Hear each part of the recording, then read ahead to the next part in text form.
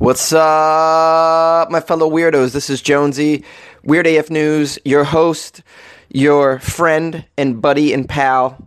And listen, I apologize. I haven't put out any Weird AF News in a couple days, and that's because there's a good reason for this. I've been sick. You might even be able to hear it in my throat still. I'm still struggling to speak. I know I had a couple phone calls and emails wondering why I haven't put out a story, but that's the reason. I haven't been feeling 100%. And I haven't been able to even really do my own work. I could barely do shows at night, and I've had shows every single night all week, and I just have to really muscle through those things. One of them was a 40-minute show on Thursday night, way out in the desert, and I didn't think I was going to live. So listen, I appreciate the calls and emails. It shows that you care, and it makes me feel good. If you do want to call in and you don't have the number, here it is, 646-450-2012, 646-450-2012. My email is funnyjones@gmail.com. I love to hear from you guys, and I hope you're having a great weekend. Absolutely amazing. I live in England, and I just want to say I love your show. I'm always listening to it. And thanks very much from Chloe. Thank you. This first story was sent to me by Sean with an A-U, S-H-A-U-N, which is like the coolest way to spell Sean. So Sean, I want to give you a shout out here. Thanks for sending me this article. It's freaking weird. A new study shows that smelling your farts may be good for your health. Now, you guys know I always cover these weird, science studies and reports, and half of them I'm like, what the hell are they studying this shit for? I mean, what a waste of money. We have more plastic than fish in the ocean, and yet you're you're studying this crap. I mean, the planet is in peril, and you're studying farts? I mean, get with it, scientists. How do you even take your job seriously? I mean, what does your wife say to you when you get home from work and you're like, yeah, I had a rough day at the lab, been studying those farts, honey. I mean, really, is this what you're doing with your life, studying farts? Well, anyways, this might be some helpful information for all I know. I'm making fun of it before I even really get into it, but let's see what they're saying, though. Let's see if it's real science or if it's just bullshit. The next time someone at your office lets out a silent but deadly emission, maybe you should thank them.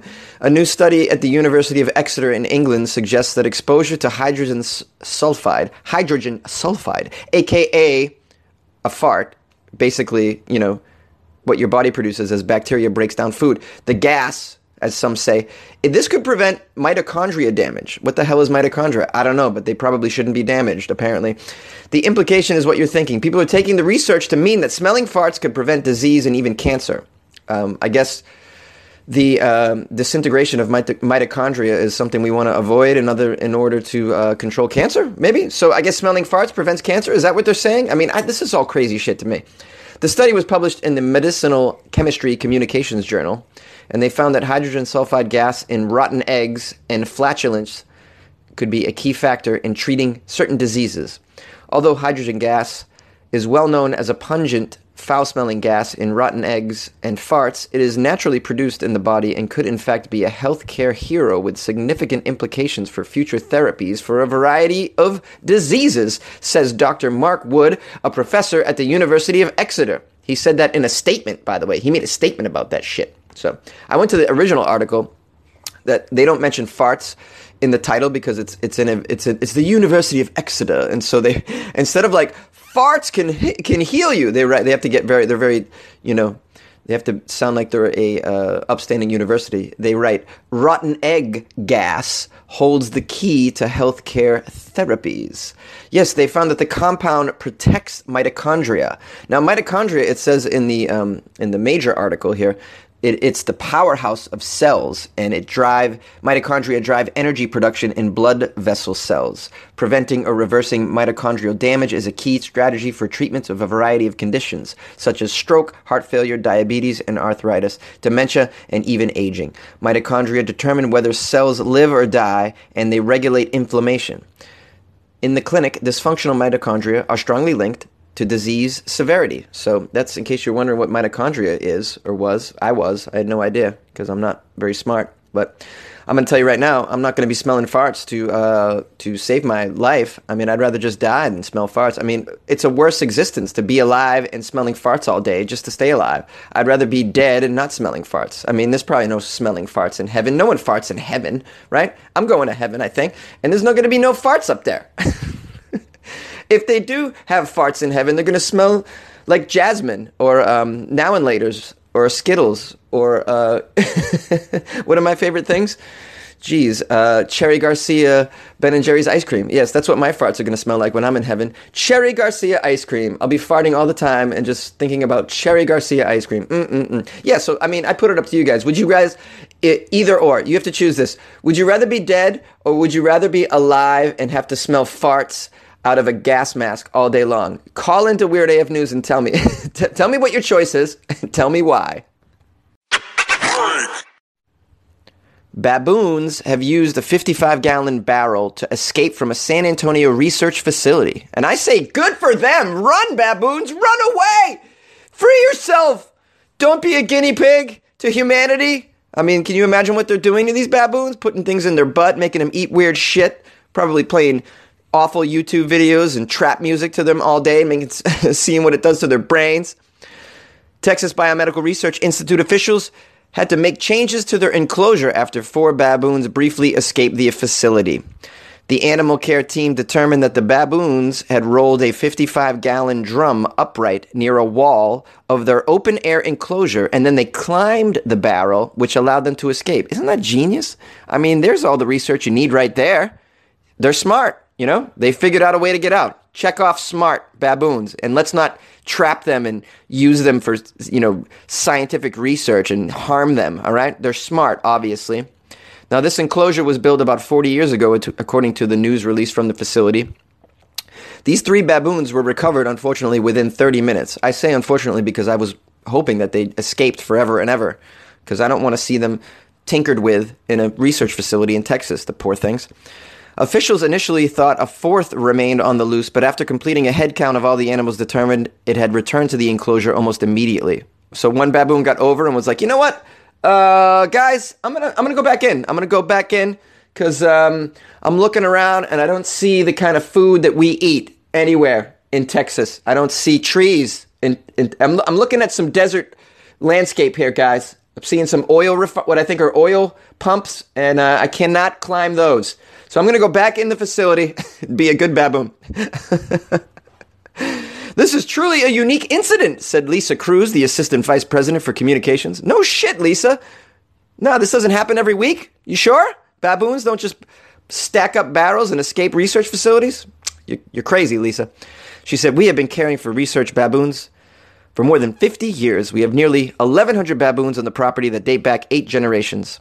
The Research Institute houses more than 2,500 animals. Scientists conduct research on the animals to help develop new vaccines and medicines. Oh, God, can you imagine the poor life that these animals must have, these 2,500 animals? I wish they would all escape. I wish they would just... We should all just help them escape. Let's just fly over there with helicopters and lift them to their... Well, then we can't leave them in Texas, but maybe we could bring them back to their homeland. I get so sad when I think about animals that are used as guinea pigs. I'd rather see humans used as guinea pigs than baboons. Half of these animals that are used in laboratories are probably nearly extinct anyways. We got enough humans. Let's just start tinkering with humans. Put them in the lab. Put them in the lab and fuck around with humans. Try vaccines on humans. We're going to use them on humans eventually anyways, and we got enough humans to go around. Hell with it. Oh, that's so wrong, and I'm not going to heaven. I'm probably going to hell for saying that. This is Jonesy with Weird AF News. A Massachusetts preschool bans kids from using the term best friend. Students attending one preschool in Massachusetts are no longer allowed to call each other best friends, or BFF, or whatever they're calling themselves these days. Little Julia attends Pentucket Workshop Preschool in Georgetown, which, by the way, I am from that region, and I am familiar with that school. Like many 4-year-olds, Julia loves her dolls, arts and crafts, and she has a best friend, as kids tend to do. She said, so-and-so, you're my best buddy. And the teacher told her that she couldn't say that there in the school, Julia's mother said. Best friend is not a term Julia can use any longer at Pentucket Workshop Preschool. Here's a quote from her mother. I think it's ridiculous. Children who are 4 years old speak from their hearts, so they should be able to call kids anything loving. You're my best friend, you're my best pal, whatever, she said. And I agree with her. The school explained to Hartwell that the term best friend can lead other children to feel excluded. Oh, and it can ultimately lead to the formation of cliques and outsiders. Oh, and the school encourages students to have a wider group of friends. I mean, who's to... This is just ridiculous. Oh, where do we begin, guys? Where do we begin? More quotes. Although I think that words are really important in the term best friend does have an implied meaning to it, I don't know if the right answer is necessarily denying children the ability to use that term, said Dr. Gregory Young, a pediatric psychologist. I agree. Now, Hartwell says, Julia still says best friend at home. Ha-ha, take that, teachers. But her daughter seems unsure if the term is appropriate since she was told not to use it at school. Even now, she goes to say it in a loving way. And she looks at her mother sideways as she's saying it, as if checking in with her to see if it's okay. Hartwell says her daughter will not be going to school the rest of the year. Pentucket Workshop Preschool has not responded to a request for comment. Oh, she's taking her daughter out. I think that's a little extreme. I mean, you want to keep your daughter in school. Don't allow the school to, Although, you can always homeschool her, and that's probably, in this day and age, a better idea anyways, because you can avoid school shootings. You can sort of allow your child to, I don't know. I think homeschooling is great for many, many reasons that I'm not going to get into in this particular podcast, but it's something that we should talk about. But I think it's great. And in this instance, here's another reason to sort of put it on your menu as a possibility, because you have teachers telling you can't say best friend. What is wrong with saying best friend? What is wrong? It's not like anyone takes it seriously anyways. Shit, I mean... If you look at Instagram, it's every female friend I have on Instagram takes photos with they're like, they have 1 million BFFs. This is my BFF. And then the next picture is her with someone else. This is my BFF. Like, no one takes this phrase seriously anymore, right? Everyone's a BFF. I love her. I love her. I love you. I love you. I mean, everyone's just throwing this word around like it doesn't mean anything. So, because it doesn't really mean anything anymore. And as far as, making other kids feel excluded, I mean, that's just ridiculous, okay? And by the way, what is wrong with making kids feel excluded in certain small subgroups, okay? You don't have to belong to every goddamn group, okay? One of the most important skills you can learn when you're in school it's called social skills, okay? And what should those social skills be? Well, they should be skills that then you can use in the real world, okay? You should get prepared in school and from your early socialization from adults that are around you and your parents, et cetera, and those skills should be applicable to the real world. Well, if you're going to completely remove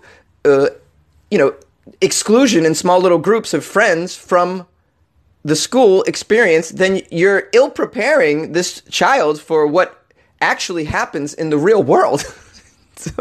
And then we wonder why these kids are depressed and they need to be put on medication. They get out into the real world and it's not like they said it would be.